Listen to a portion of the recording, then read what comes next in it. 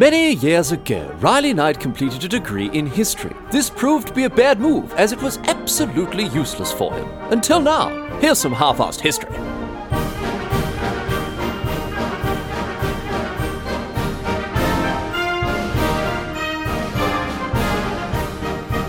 What's going on, mate? Great to have you along for some more half-assed history. This week on the agenda, going to be having a chat about the very first time that the Earth was circumnavigated. That is, in other words, the first time that someone travelled all the way around the planet and ended up back where they started in the beginning. You might have heard of this story before. It's closely associated with a Portuguese explorer named Ferdinand Magellan, who was in charge of a Spanish voyage that aimed to reach the East Indies, Indonesia, these days, by sailing west from Europe rather than east. Now, I'll tell you, this is an absolutely terrific tale suggested by alert listener Escalap, who pointed out when writing in just how well suited this topic is to this dumb podcast, because it's got, a long list of things that, you'd associate with half-assed history by now. Naval history, we all love a bit of naval history. Plenty of It Only Got Worse From There, which was obviously, a mainstay of this podcast. Mutiny, betrayal, we've had a fair bit of that too, as well. And of course, blood and guts and horrible murder as well. So, look, thanks to Escalade for sending in this suggestion, Magellan's Voyage, as a topic, because I tell you what, not only is it perfectly suited for the vibe of half-assed history, I did learn a lot while researching this, and I bet you'll learn a fair few new things today as well, things you might never have wondered about, stuff that you may have thought about without ever realising that it was the way that it was. Some things that are very, very bloody interesting indeed. So, let's, again, there's a lot to cover, things such as how the Pacific Ocean got its name, one of the very odd side effects of sailing westward for a very long time. So let's jump in, get underway with the story of the very first time the planet was circumnavigated. Here we go. We're going all the way back to 1494 here, right at the end of the 15th century. So I can tell you about a document called the Treaty of Tordesillas. So after Christopher Columbus returned from his voyage to the New World, both obviously the Spanish and the Portuguese, they scrambled to colonize as much new territory as they could, and they obviously came into conflict. So they signed this treaty, and what it basically did was chop the world in half from north to south along a line that roughly went down the middle of the Atlantic. Now, the Portuguese, they got all the land on the east of the line, and the Spanish got everything on the west. So, broadly speaking, the Americas went to the Spanish, and Africa, India, the East Indies, they all went to the Portuguese. Never mind that, most of this land was inhabited and had been for millennia. Obviously, that didn't count back then. Don't forget about that.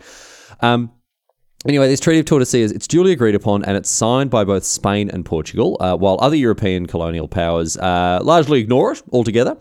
But it's important for our story because of what the Portuguese found in quote-unquote their half of the world, in India and Southeast Asia, just a whole bunch of spices. And as we move into the 16th century, Portugal is making money hand over fist off the spice trade, and Spain wants to get in on the action here. But there's a problem. Under the Treaty of Tordesillas, they can't sail east around southern Africa, around the Cape of Good Hope, because those trade routes all belonged to the Portuguese. Bugger. So the Spanish instead started sending people westward, right, hoping to find a route that would lead to Southeast Asia and the rich spice-filled islands that way. And this is where Ferdinand Magellan comes into the story, as he was one such explorer sent off on this quest to find a westward trade route from Spain to Asia. Now, Magellan, as I mentioned before, he wasn't even Spanish. He was Portuguese himself. However, he didn't get on all too well with the Portuguese king, Manuel I. Magellan had sailed throughout Asia on Portuguese ships in the past, and he'd heard of the richness of some of the spice islands there, and so he began to pester Manuel to fund a trip with him at the helm to go and find some of these new islands and set up Portuguese interests there. But Manuel, he wasn't having any of this at all. And so Magellan eventually just gave up and instead more or less defected to Spain after trying to get the king on side there. He more or less defected to the Spanish side instead in 1517. Now, he's got some mates over in Spain, and they put together a plan for a big voyage across the Atlantic, past the Americas and across the oceans that lay beyond, and then on to Asia. So, with this plan made up, Magellan goes and meets with the Spanish king, King Charles I, and he says to him, "Listen here, Your Majesty, I reckon, listen to this, I reckon that we can find a way west to them Spice Islands. Beautiful place. One of my mates told me about, called the Moluccas, right? They'll be part of Indonesia when people listen to this about 500 years. Bloody full of spices they are, though. What do you reckon? And Charles goes, mate, listen, I'm only 18. I'm not Holy Roman Emperor Charles V yet, but this sounds bloody excellent. I'd love to get on board in a figurative sense. Look, I'm going to be travelling for most of my career, but I probably won't come with you on this journey on board in a figurative rather than a literal sense. A bit busy here, to be honest. Got a lot going on. Anyway, what's the story? And Magellan says, mate, what we do, right, is, you know how Christopher Columbus, he thought you could reach Asia by sailing west. Well, I mean, obviously, he's a total flogger. He made a big mess of it all, but, he thought he got there when he hadn't, obviously. But listen, I reckon he might have been onto something in that with that idea, and I reckon I can get across. I reckon I can find a way, no worries. And the king says, well, I'll tell you what, though, that'd be bloody excellent. I mean, we can, sail east. Otherwise, we're having to sail east and bloody piss off the Portuguese. So if we can get to them Spice Islands around the Westway, that'd be perfect, mate. And Magellan goes, yeah, mate, look, no worries at all. I'm your man, not a problem. Old mate Vasco Nunez de Balboa, he saw that great big ocean on the other side of Panama. I'm just going to find a way to that, sail across it, and then it'll be all the spices you can eat, no dramas at all. Charles says, mate, I love this plan. Let's do it. Absolutely, no worries. I'll fund your ships, your tucker, and I'll tell you what, if you can find a way west, I'll give you a bloody island, all to yourself with more money than you know what to do with. How does that sound? Magellan goes, mate, oh, your majesty, look, you're too bloody kind. That's very good of you, mate. All right, listen, I'm going to go get ready. I'll see you later, alligator. Good luck fighting them, bloody bastard Protestants for the rest of your career. Hey, let's hope you give them a damn good thrashing. Anyway, so the voyage is approved. Magellan, he makes his preparations. He readies 5 ships, and he stocks them with 2 years' worth of food and other supplies. 80% of these supplies are hardtack and wine. And each of these 5 ships, right, was met with an interesting and very different fate. So try to remember them. I'll remind you as we go, but there are 5 different ships and 5 different things happened to these 5 different ships. So there was the flagship that carried Magellan as the commander. It was called the Trinidad, and it was the second biggest ship. And then in order of biggest to smallest outside of the Trinidad, the biggest ship was the San Antonio, and then the Concepcion, and then the Victoria. These 4 were all carracks. While there was a 5th and the smaller ship, it was called the Santiago, and it was a caravel. So you got the Trinidad, Magellan's flagship, 3 other carracks, the San Antonio, the Concepcion, and the Victoria, and then a little caravel called the Santiago. So these are the 5 ships. They were crewed by a total of 270 men. Originally, Magellan had wanted to bring a lot of his old Portuguese crewmates with him, but the Spaniards, they weren't too hot on this, and so most of them were actually replaced by Spanish sailors instead. In fact, more than a few people were suspicious of Magellan, as he was Portuguese, and even many of the other commanding officers weren't big fans of his, to be honest, even on the voyage itself. Anyway, the bulk of the crew is Spanish, as I say, although there were about 40 Portuguese blokes, as well as some Italians, some Frenchmen, a handful of other nationalities as well. Even amongst the officers, too, you got blokes from all over the place. Magellan, obviously, he's Portuguese. His joint commander is a Spaniard named Juan de Cartagena. There was another bloke named Juan Sebastian Elcano, who was Basque. Magellan's personal assistant, Antonio Pigafetta, who actually kept a very detailed journal of this entire adventure here. He's Venetian. Magellan also had a slave with him, a fella named Enrique of Malacca, who was either from Malacca in Malaysia or nearby Sumatra, which is now a part of Indonesia. Magellan had taken possession of Enrique when sailing through Asia on a Portuguese ship years and years before, and actually brought him along on this voyage as well, given the fact that they were, attempting to make their way back to the East Indies, back to the area that Enrique originally came from. So anyway, with everything in readiness, on the 20th of September 1519, Magellan and his fleet, they leave mainland Europe. They set sail from Sanlúcar de Barrameda in Spain, and they are off on this enormous voyage. They travel first to the Canary Islands, where they took on some more supplies, but Magellan there also received some dire news, because he found out that there was a mutinous plot against him with the Spaniard Juan de Cartagena as its ringleader. He received a secret message warning him of this treachery. And remember, of course, the reason for Cartagena's mutinous rumblings was because many of the Spaniards on the voyage were suspicious of the Portuguese Magellan.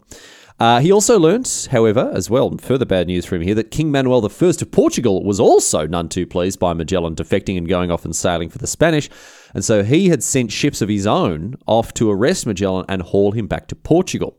Now, this last bit of news made Magellan make an unorthodox decision in order to evade any Portuguese pursuers, because he changed the planned course and instead skirted further south along the African coast. Now, Obviously, this put him at odds with Cartagena and the rest of the Spaniards, who said that they should go west, not south, stick to the original course. And so things got worse between these two. But sailing south rather than west originally at least meant that any of the Portuguese ships that were sailing after them weren't able to find them, and so they at least evaded that threat there. Anyway, sailed south for a time and then west and reached the equator. Got through some terrible storms that lasted about a fortnight, and then headed out west across the Atlantic properly.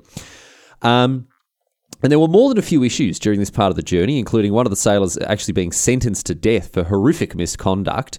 And after this trial, there was also a rather half-hearted attempt at a mutiny. Don't worry, there's obviously better mutiny stuff coming up later. This half-hearted one doesn't really count.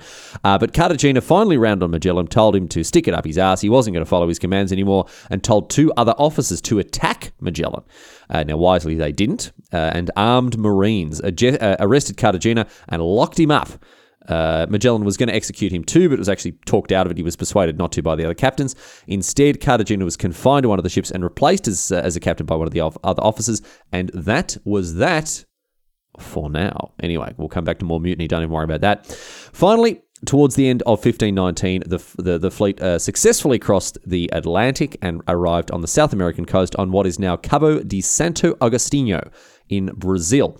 Now, that big imaginary line that I mentioned before from the Treaty of Tordesillas, it didn't go directly down the middle of the Atlantic. It actually went through land at some point. It went through the coastline of what is now Brazil, and this is one of the reasons that Brazil ended up, obviously it was a Portuguese colony. They all speak Portuguese in Brazil, and this is one of the reasons why, is because this line actually, Brazil sort of sticks out so far into the Atlantic that it was actually bifurcated by this line from the Treaty of Tordesillas. So technically, this area, once again in inverted commas, belonged to Portugal and not Spain. And there were some Portuguese settlements along what would become the Brazilian coast as Magellan landed there, but not all of them were permanently inhabited. One such settlement was called Rio de Janeiro, and when Magellan and his fleet rocked up there, sure enough, the Portuguese weren't around. So, on the 13th of December, the fleet cruises into a harbour empty of Portuguese ships to stop and repair their own ships, resupply themselves, and rest up a bit. Although, by the sounds of it, they didn't get much in the way of rest, because check this out, right? The indigenous population of the area in and around Rio de Janeiro, they'd been in a spot of bother. It hadn't rained there for 2 months. Now, remember, of course, this is December. We're in the southern hemisphere, so the seasons are the right way around. And December is, it's the summer, bloody hot, and now no rain for, a long 2 months. I mean, unbelievable. That's very, very bad luck. But wouldn't you know it? As soon as Magellan rocks up, the skies open and it starts to chuck it down. And the locals, they take this as an omen, right? They think, that these blokes turning up on ships have brought the rains with them and that's a miracle. And, seeing as these ferociously Catholic Iberians never missed an opportunity, they very quickly converted all the indigenous people to Christianity. And the locals, they were big fans of Magellan and the other visitors, and they happily traded food and other bits and pieces for the stuff that Magellan had brought, knives, combs, bells, mirrors, all sorts of little trinkets, bloody loving it. Meanwhile, Magellan and his crew, they're getting yams and pineapple and parrot feathers and all sorts of other exotic goods. And they're also becoming willful clients in what's often called the world's oldest profession. So having a fantastic time there. The fleet stayed in Rio for nearly 2 weeks, drinking, partying, rooting, having a bloody great time. But finally, on the 27th of December, they regretfully set sail, with the locals actually chasing them out in canoes as they set off, begging them to stay. They were such big fans of these visitors. Anyway, they set off all the same, and now that they'd reached the Americas, Magellan began the search for this strait that he believed would take the fleet across the west to the westward ocean, or indeed, even if he couldn't find the passages, at least looking for the southern tip of the continent. So they put themselves in a fair bit of danger as they searched, because they sailed much closer to land than you normally would. This ran the risk of hitting shallow water or a shoal and running the ships aground. Now, they had a couple of false alarms when looking for this passage. For example, when they arrived at Rio de la Plata, a huge estuary where these days you'll find Uruguay's Montevideo and Argentina's Buenos Aires. It's a huge, big estuary. It's that bloody massive, in fact, that when they rounded the headland, they thought they'd found a westward passage. They thought they'd actually found, a way through the continent of South America. But after they sailed up the estuary, they realised that they were hitting fresh water. They took sounding to realise that it was getting very shallow. And after hitting fresh water, they knew that, of course, it was heading inland and not across the entire continent. So they had to turn back. No luck there. And they continued south after this as well, searching in vain for this passage that, of course, obviously these days we know just isn't there. And January turned into February and February into March. And as they got further south and as the weeks passed, of course, it began to get colder. Magellan knew that he wouldn't be able to keep sailing south like this with winter approaching. And so he began to look for a place to spend the winter safely ashore instead. And so on the 31st of March, 1520, the fleet arrived at a natural harbour that offered some protection from the elements, and they landed. They named it Port St. Julian, or Puerto San Julian, as it's still known today.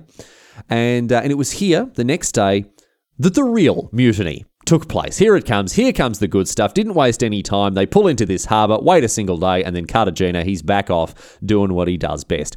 Magellan's decision to spare Cartagena came back to bite him on the arse a little bit, because in the weeks and months since the Atlantic crossing, Cartagena had gotten the ears of some of the other captains and brought them on side.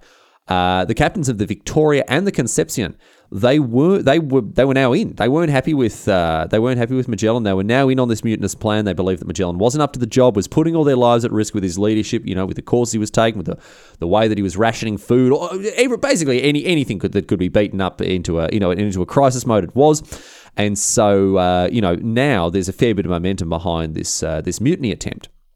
So just after midnight on the 2nd of April, Cartagena led 30 or so armed men onto the San Antonio, one of the other ships, stabbed the captain a bunch of times. He'd later die of his wounds, and took over the ship. And this meant now that the mutineers had 3 of the 5 ships. Magellan now only controlled the Santiago and his flagship, the Trinidad. So the next morning, the mutineers gathered to plan their next move. However, they hit a snag. Because as sailors were moving around these mutinous ships, a longboat full of some of the sailors from these mutinous vessels drifted off course and was captured by Magellan and his loyalists on the Trinidad. Now, these sailors, voluntarily or not, I'm not sure, but they did sell out the mutineers. They told Magellan of the mutinous plans of Cartagena and his crew there. And so Magellan, he decided enough was enough. He was going to nip this whole thing in the bud, and so he hatched a cunning plan. Rather than, draw up the ships for battle, try to fight a pitched fight against these mutineers, no. Magellan was going to take a rather more underhanded approach. He stripped the sailors of their clothes. The captured sailors were stripped naked. Well, maybe not naked. I wasn't able to verify that they were stripped naked. They definitely took most of their clothes off. I don't know if they had their, bare asses winking in the breeze, but they definitely did have their clothes taken off, right? And these clothes were used instead to dress up some of his Marines instead. So Magellan put the clothes on some of, the more or less soldiers that he'd brought with him. Magellan then sent these disguised Marines back over to the mutinous ships on the longboat, right? And shortly thereafter, he sent one of his officers, Gonzalo de Espinosa, over on a different skiff to negotiate. Espinosa, he goes over, he sees he's got a message from Magellan, a sealed letter, and he's immediately granted an audience with the captain of the Victoria, Luis Mendoza. But rather than deliver a message from Magellan, he instead pulls out his sword and delivers that straight into Mendoza's bloody throat, mate. The disguised Marines, they now leap into action. They seize control of the now captainless Victoria, and they tip the balance of power back in favour of the Loyalists by capturing this ship. So Cartagena, he realises, whoops, this mutiny has just gone belly up already, and attempted to flee. But Magellan, he blocked the entrance to the bay with his 3 ships and ordered a broadside fired at the mutinous ships, and they quickly surrendered. Cartagena and the other mutineers were captured, and I'll tell you what, Magellan, he doesn't muck around this time. The other mutinous captain, Gaspar de Quesada, was beheaded and then drawn and quartered, and also Mendoza's corpse was also drawn and quartered, just for good measure. And these corpses were displayed in gibbets as a grisly warning to the ones who weren't executed. Now, obviously, Magellan couldn't execute all the mutineers. He wouldn't have enough crew members to sail the fleet. But he whipped them into line. I can tell you what, check this out, right? Because about 40 other complicit sailors, they were clapped in chains and they were forced to undertake hard labour for the entire winter. They spent months careening, repairing, and cleaning the ships, doing all sorts of very, very hard work indeed. As for Cartagena himself, he wasn't executed. He was instead marooned, along with another mutineer, a mutinous priest, Pedro Sanchez de la Reina. Later on that winter, Cartagena and de la Reina, they were taken to a small island off the coast. They were given a bit of fresh water and a small amount of hardtack, and they were left behind to fend for themselves on this island. And neither man was ever heard from again. However, some say that even today, no, they're dead. They're absolutely, I mean, they definitely died. Forget about it. There's no, they were left in the middle of nowhere on an island with hardly any water, hardly any food. They died. They definitely died. Anyway, before the end of April, Magellan decided not to sit on his hands about this whole, this whole searching for the passage business here. And so he actually ordered the Santiago to scout out the coast to the south. Now, the Santiago didn't find the passage westward, but they did find another sheltered river inlet, and this one was full of fish and wood and penguins and all sorts of other resources that the fleet could make use of. Now, they named it the Santa Cruz River, and it bears this name to this very day. And after spending some time exploring it, the crew of the Santiago, they go, well, listen, we got to go back and tell Magellan and the rest of them about this place because it's bloody brilliant. Look at all these fish, look at all these penguins, there's food all over the place. Let's go and let them know what's going on. So they got ready to sail back to the fleet and tell them of their discovery. However, disaster. The Santiago got caught in a storm and ran aground. Oh, bloody no, mate. Luckily, however, almost all the crew members survived and they made a camp on the shore. But now they're stuck miles and miles from the rest of the fleet, right? They've sailed all this way south to the Santa Cruz River. And to make matters worse, they hardly managed to bring any supplies at all from the ship before it capsized. So they're stuck living off whatever they could scrounge locally, and obviously they couldn't stay there forever. So two of the sailors, bloody brave fellas they were, right? They volunteered to make the journey north back to Puerto San Julian on foot. These two blokes spent 11 days trekking northwards along the coast, hardly anything in the way of food or water, and after what must have been an absolutely grueling journey, they finally made it back to the fleet. They told Magellan what had happened, and Magellan leapt into action once again, immediately sent off a search party that was sent to go and find and retrieve these poor sailors that had been on the Santiago, sailed south there like this. Anyway, the rescue party, it sets off. It heads off to search for these stranded sailors. Sets off to find the rest of the group. However, after all this time, camping ashore, fending for their lives, desperately struggling to stay alive in this wilderness, these sailors were fine. They're absolutely fine. They were fine. They were still alive. They were tired, a bit hungry, but they had obviously hadn't had a great time. But they were safe and sound, and happily they all returned to Puerto San Julian, but not for very long, because obviously Magellan had been told of the Santa Cruz River. They'd been told how many penguins there were there to eat, and Magellan goes, bloody excellent. All right, pack it up, boys. We are moving. So the remaining 4 ships, the Santiago was obviously lost forever after capsizing. The remaining 4 ships, they sailed south to the Santa Cruz River, and they spent the remainder of the winter there. It's in mid-October that they finally get ready to pack up and leave, when the weather had improved to the point they could resume their journey southwards in search of this fabled passage. And so on the 18th of October, the fleet headed off again, picking up their search, and 3 days later, they sailed past another headland with another great big bay behind it. Now, they named this headland, they named this Cape Virginis, and they began to explore the bay. Once again, a great big body of water. They were hoping that there was going to be some kind of inlet or passage or something that would lead across to the other side of the continent there. But then, as they're exploring, oh no, another disaster strikes. Another great big bloody storm. Another disaster here. The Trinidad and the Victoria, they were able to escape to the safety of the open ocean. Obviously, no good staying in the bay if you might run aground and get their ship wrecked. But the other 2 ships, right, the Concepcion and the San Antonio, they were pushed further into the bay by the storm. Now, total disaster, you'd think, total disaster here. Magellan is there, he's biting his nails down to the bone. He's there on the Trinidad waiting for any sign of their safe return after the storm. And for days and days, there's no sign of them at all. But check this out. The other two ships, not only were they safe and sound, not only did after 3 days they return and reunite, where the Conception, the San Antonio sailed back out of the bay and returned to Magellan, they came with the most extraordinary tale. Check this out. The storm had blown them into the bay, but it had blown them further than that. It had blown them into a strait that couldn't be seen from the open ocean.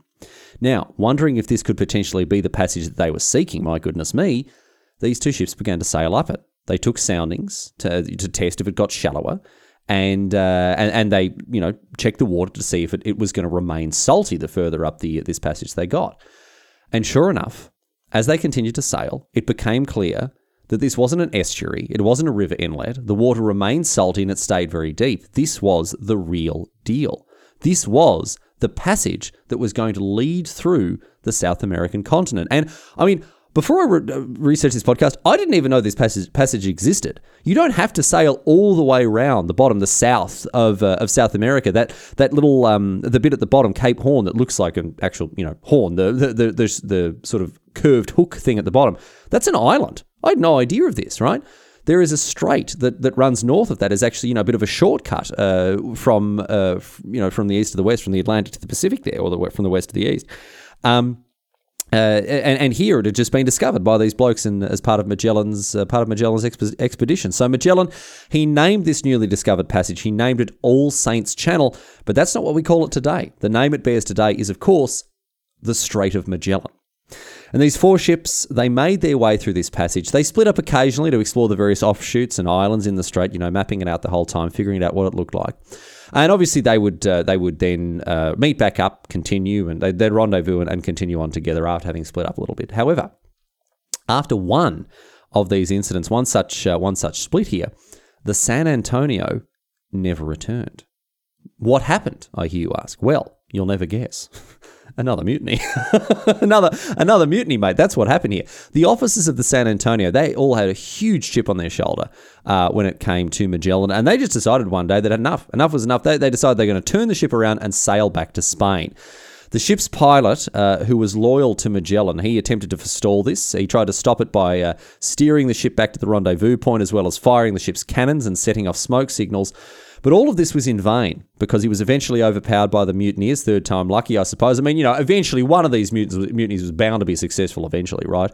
And the pilot, he was clapped in irons, and the ship was turned around and it sailed back to Spain, leaving the voyage forever. Now, these blokes, after getting back to Spain, they basically slandered the hell out of Magellan. They made it sound like he was an awful bloke, and were never punished for having mutineered. So a bit of a surprise there. And the pilot himself, he was imprisoned for about a year. Before he was finally let go, and it was a very, very strange incident that this ship full of mutineers weren't punished after they returned back to their native Spain. But that's the way that it goes there anyway. And Magellan now is reduced to just 3 ships. He's reduced to just 3 ships, but he hasn't given up hope. He believes that he's going to be able to find the San Antonio. After the San Antonio failed to return to the rendezvous point, Magellan goes, right, look, we can't give up on them. We've got to find them, right? So for several weeks, right, despite the fact they'd found these passages, despite the fact that they were, mere days away from its end, Magellan was determined not to give up on the San Antonio. He's going to find his ship, right? So while searching, a small contingent was sent off through the strait to find its end, and they did find it too. The scouting vessel returned after having explored the strait to its end, bringing the joyful news that they had found the end of the strait and that it did indeed lead to this great big open ocean beyond. Magellan apparently wept tears of joy at hearing this news, but still, he didn't make sail to the end of the passage. As I say, the remaining 3 ships, they spent weeks searching for the San Antonio before finally, with a heavy heart, giving up. And obviously, I don't know what they thought. I don't know if they wondered if it had been sunk or wrecked or lost or whatever, but whatever they decided upon, whatever conclusion they came to, the San Antonio had left the fleet for good and would never return. So now, with the search concluded, the fleet of 3 ships now sailed westward along the strait, and so it was that finally, on the 28th of November, 1520, Magellan's fleet finally sailed out into what we know today, of course, as the Pacific Ocean. But why do we know it as the Pacific Ocean? Why? How did it get its name? It was, in fact, Magellan himself who named it. He called it the Pacific Ocean due to how still, how calm and how peaceful it was, right? How the waters there were, right? In comparison with the storms and the winds and the currents that they'd sailed through so far. Now, the Mar Pacifico name stuck, and it remains to this day, of course. I don't know how actual peaceful the Pacific really is day to day, but the calm waters and the favourable winds that Magellan enjoyed on this specific day, on the 28th of November, 500 years ago, meant that is how the ocean became known from then onwards. So if you have ever doubted the saying that first impressions matter, my friends, think of Magellan and the Pacific Ocean, because the Pacific, with all its, storms and rowdy weather and all the rest of it, just because it was behaving itself in this part of the world on the 28th of November 500 years ago, we still know it today as the peaceful ocean. So the first impression is certainly the most important. Anyway, Magellan had succeeded. He had found a passage westward for Spain to use. Bloody legend, get around him. All that remains is to make it to the Spice Islands of Asia, and he's got it made in the shade. He's just got to go this slight distance further to the East Indies, and that is going to be that. And here is the good part. Because, I say this slight distance to the East Indies, that's what he thought. Obviously, back then, people had no idea as to the actual size of the Earth. People made, good guesses throughout history, of course, but it would be a long time before the question would be settled altogether. And in the meantime, Magellan, this is not a joke, Magellan is left expecting the remainder of the journey to be a very short one indeed. He honestly thought, imagine this, the poor bloke, right? He honestly thought that the trip from the western end of the Strait of Magellan, right, towards the southern tip of South America, he honestly thought that this journey from there to the islands that make up modern-day Indonesia would take about 3 or 4 days. In reality, it would take 3 or 4 months before the fleet would actually make landfall again. Magellan just had no idea how bloody big the Pacific Ocean actually is. He thought that the stretch of water that separated South America from the East Indies, right, would be you'd be able to sail across that in a couple of days. And he was, unfortunately, right, he missed the mark by a fair bloody bit, you'd have to say. But what's worse, right? The course that he charted across the Pacific Ocean meant that he missed many of the small islands dotted throughout it altogether, which meant that the fleet wasn't able to resupply with fresh food and water throughout this grueling 3.5 month journey. They only passed 2 tiny outcroppings of land, both of which were far too small to land on, right? And so this journey, it dragged out with no end in sight, and an old enemy of seafarers everywhere reared its ugly head. I'm not talking about mutiny this time, not even talking about sirens or even the dreaded Kraken. No, this time it was short rations and, of course, scurvy. James Lind from episode 62, he's still centuries away, mate. And scurvy, it's not well understood at all. It ravaged the crew. It claimed the lives of 19 of the 166 sailors that still remained. Interestingly, however, it didn't affect any of the officers, as their superior rations afforded them access to preserved quince, which had the critical vitamin C that they needed to fight off the disease. All the same, conditions were terrible as the ships continued west-northwest from the strait and across the equator. It was hot, much of the crew was sick, and there was such a desperate shortage of food on these ships that many of the sailors went to unbelievably extreme lengths to fill their bellies. They ate leather straps from the rigging. They would soak this leather in seawater and then cook it a little bit, and they would eat that. They ate sawdust. They even ate rats that they caught below decks. You can hardly imagine how awful it must have been. 3 days, says Magellan. Don't even worry about it. 3 days, fellas. We'll be across there in a jiffy. But then 3 months later, they are still stuck at sea. Thankfully, at long last, on the 6th of March, 1521, 3 months and 20 days after they entered the Pacific Ocean from the Strait of Magellan, the fleet arrived at the Mariana Islands and landed on the island of Guam. And there they received an interesting welcome from the indigenous population, the Chamorro. The Chamorro cruised out to Magellan ships on outrigger canoes and just started nicking stuff off them. They took more or less everything that they could that was made of metal, anything they could lay their hands on, and then things turned violent as Magellan's crew members tried to stop them. One of the Chamorro was killed while Magellan's sailors attempted to, defend their possessions from the Chamorro. And the Chamorro fled. They stole one of the smaller ship's boats and they sailed back to the island with all of their ill-gotten gains in tow. Now, obviously, this isn't a hugely nice thing to do there. You should obviously respect other people's property. And what the Chamorro did was, not a particularly defensible move there. But Magellan's response was hardly all that warranted or proportionate either, because when it comes to respecting other people's property, Magellan certainly took it to another level. He organised a raiding party, sent them ashore to retrieve the stuff that had been stolen, and just for good measure, they burnt down 50 or so Chamorro buildings and killed 7 people. So, well and truly setting a precedent for European meddling in this part of the world, and certainly leaning into the spirit of the age of colonialisation, it has to be said. Anyway, after this encounter on Guam, this unfortunate encounter, Magellan's fleet continued westward, and on the 16th of March, they landed on the island of Homonhon, which today is part of the Philippines. And this represented the very first recorded instance of European contact with the Philippines, or the islands that would go on to, would go on to be known as the Philippines. Although Homonhon was uninhabited at this point in history.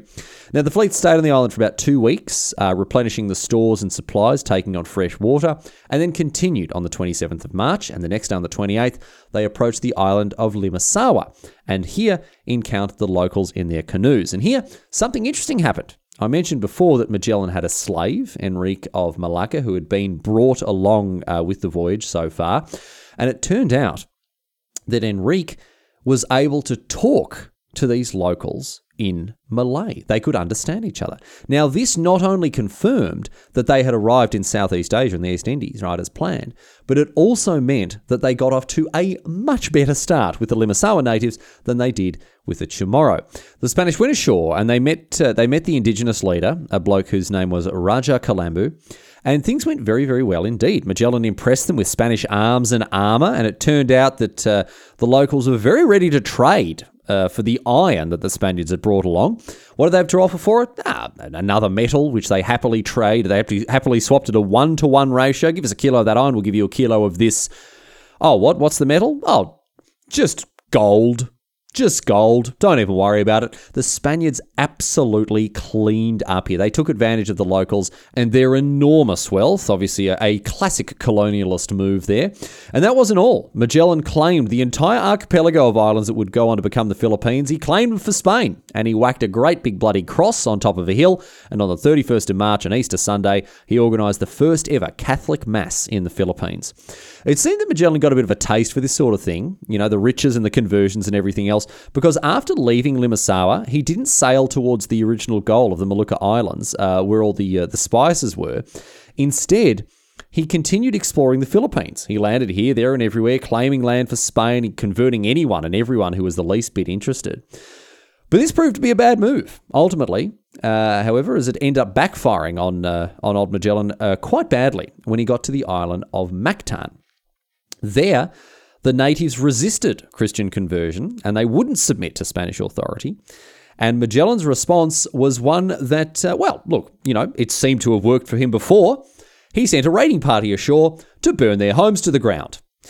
Somehow, and this, obviously beggars belief, but somehow this wonderful display of Christian benevolence didn't quite convince the locals as to the purity of Magellan's cause. And so Magellan instead decided to put together a larger armed contingent and force the natives to accept Spanish rule. Now, this did not end up going very well for either Magellan or his crew, I have to say. It turns out that the 60 blokes that he got together, despite having, vastly superior arms and armour, they were no match for the 1,500 natives that turned up to fight. The battle, as it's known today, the Battle of Mactan, the battle was fierce and it was bloody, and Magellan, who led the Spanish into the battle, copped a spear in the face straight away and just bloody died. Weren't expecting that, were you? You weren't expecting that. This is not a carefully planned piece of fiction with a resounding character arc. No, this is history, where plot armour protects you just about as much as it did Ned Stark. Magellan so often cited as the first person to circumnavigate the globe, barely got more than halfway around before being hacked to bits on a beach in Mactan, 12,000 kilometres from his native Portugal. The remaining Spaniards, they fled from Mactan after this bloody and vicious defeat.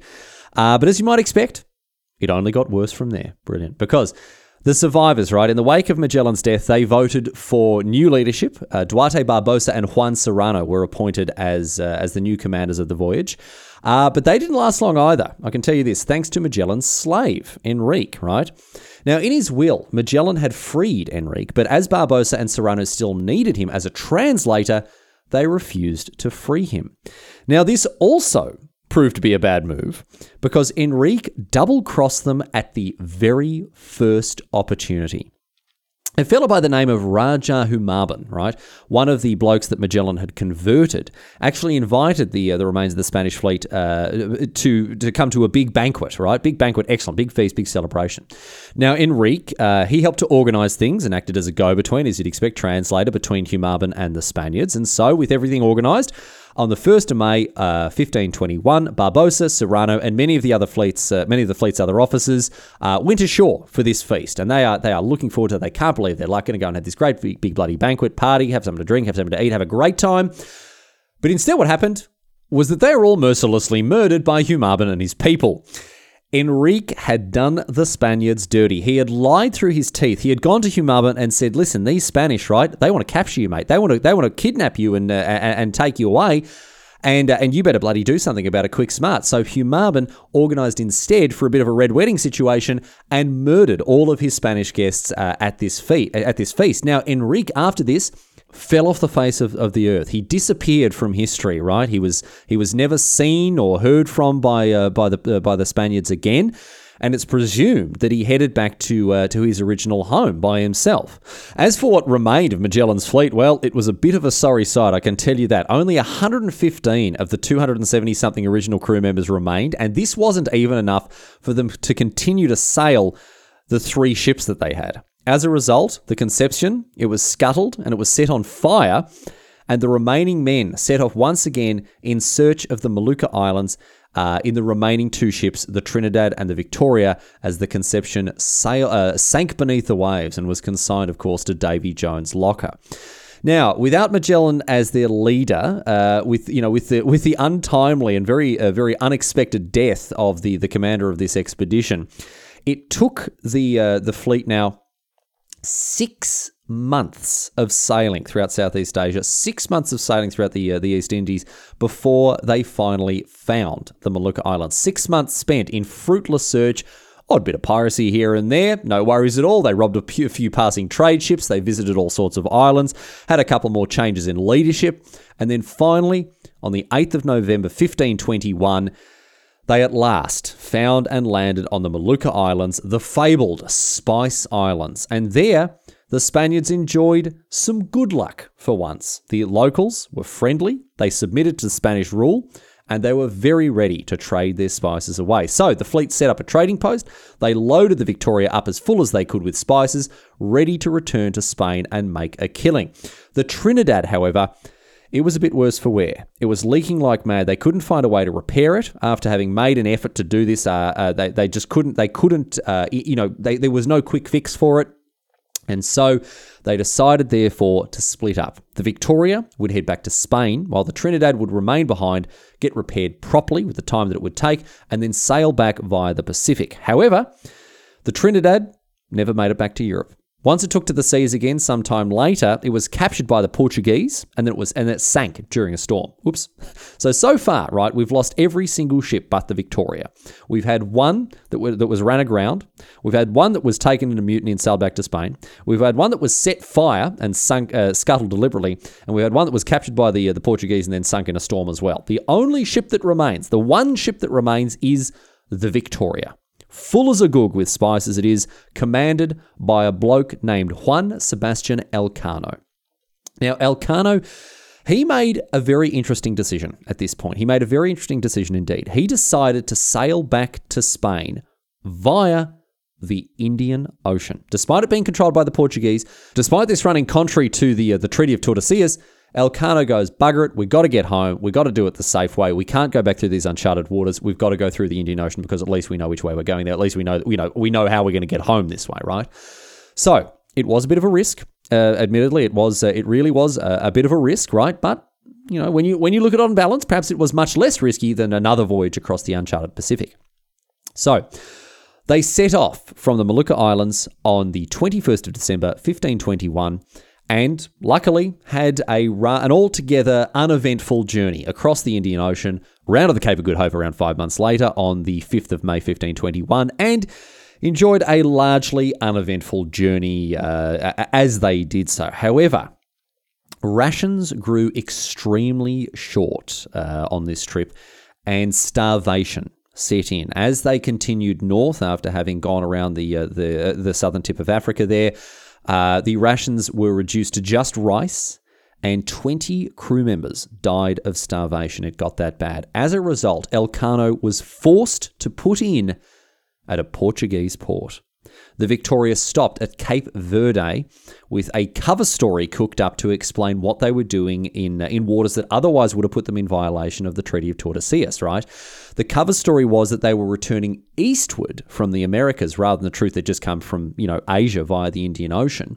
And they arrived in Cape Verde with this story ready to go, so that because they needed to restock, resupply, otherwise they were all going to die of starvation. So this was a very desperate attempt here, desperate move, very risky one indeed to make landfall at a Portuguese port here when they were so in obvious violation of the treaty like this. But they arrived, they made landfall on the 9th of July, 1522, or so they thought. You might have already seen this one coming. You might have already figured out what's about to happen here, right? But the Spaniards had no idea, right? When they went ashore, they were astonished to be told that it wasn't the 9th of July at all. It was, in fact, the 10th.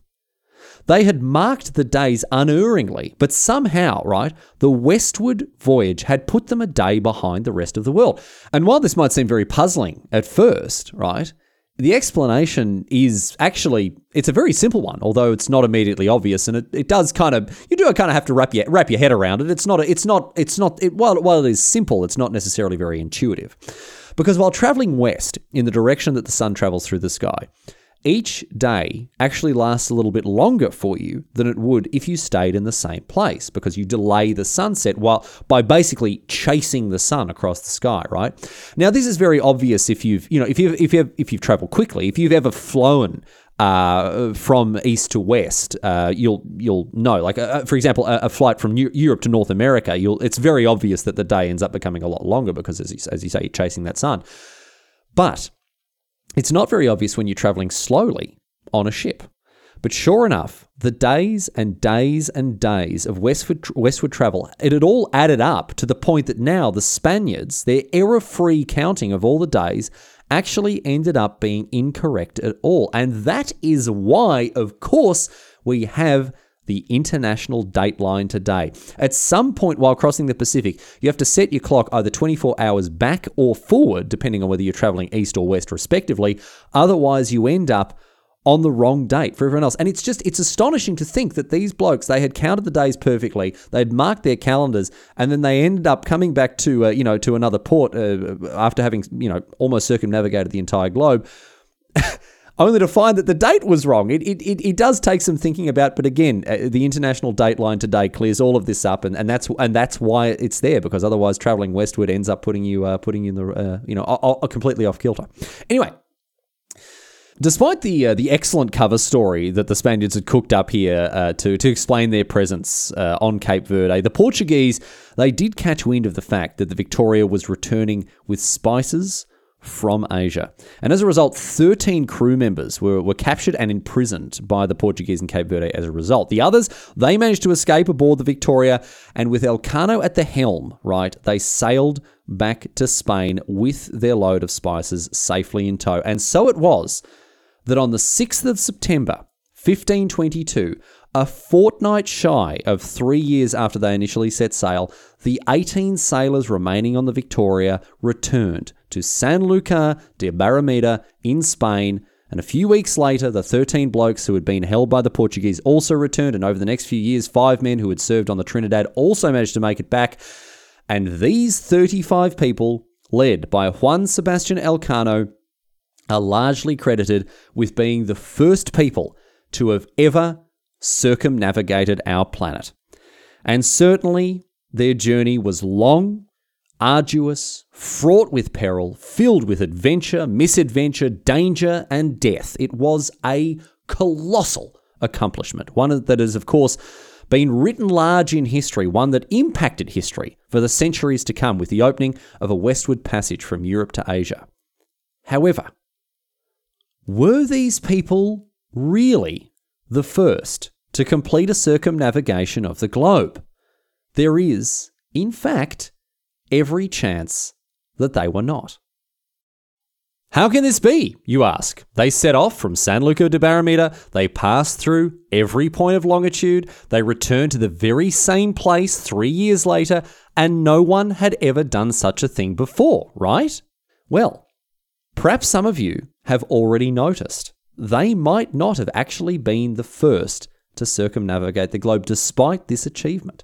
If you haven't figured it out yet and you like riddles, maybe you want to actually pause the podcast here and have a think about it, because you're actually in possession of all the information you need to figure out who may very well have been the first person to circumnavigate the Earth. Bear in mind, we don't know 100% that he was, and that it's just a bit of a guess, although it is a pretty good guess on the whole.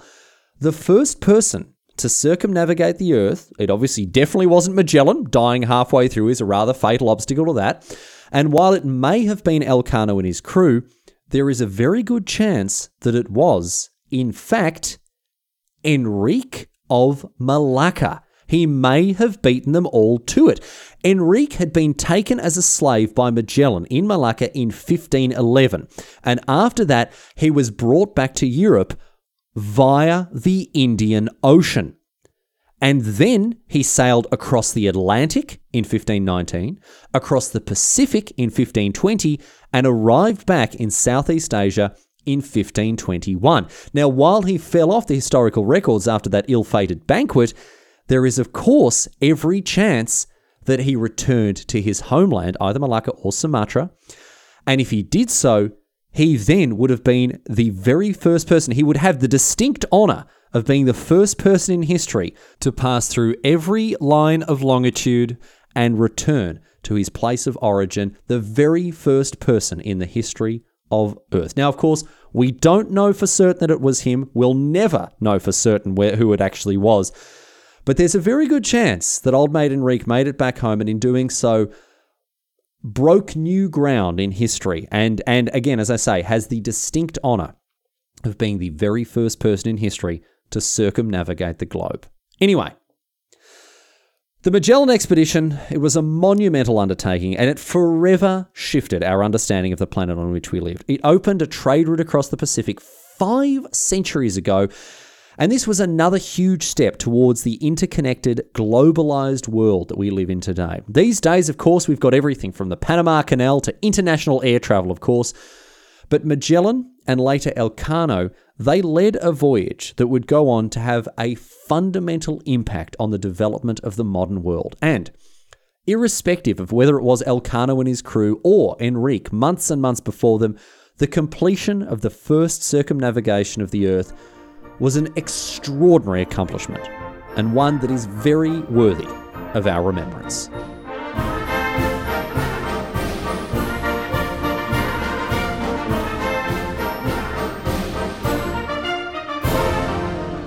But that's it. That's all she wrote today, sports fans. That is the story of the first circumnavigation of the Earth. And regardless, again, of who got across the line in the first place, it is a very, very interesting story and a lot to learn, a lot to take away from it.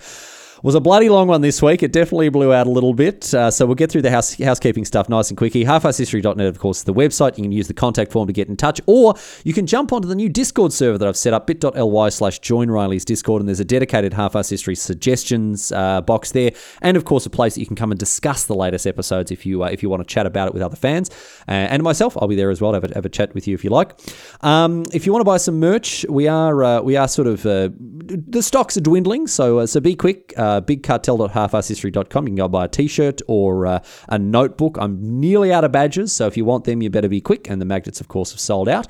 And if you want to support the show on Patreon, of course, you can do that. A couple of new Patreon members have joined up recently, so thank you very, very much to those of you who have just signed up. And, of course, a big thank you to those who have been with me for so very, very long. It is so wonderful, so humbling to have so much incredible support from so many people. So thank you to everyone. And also thank you to you for just listening to this show. Thanks for listening to this dumb show.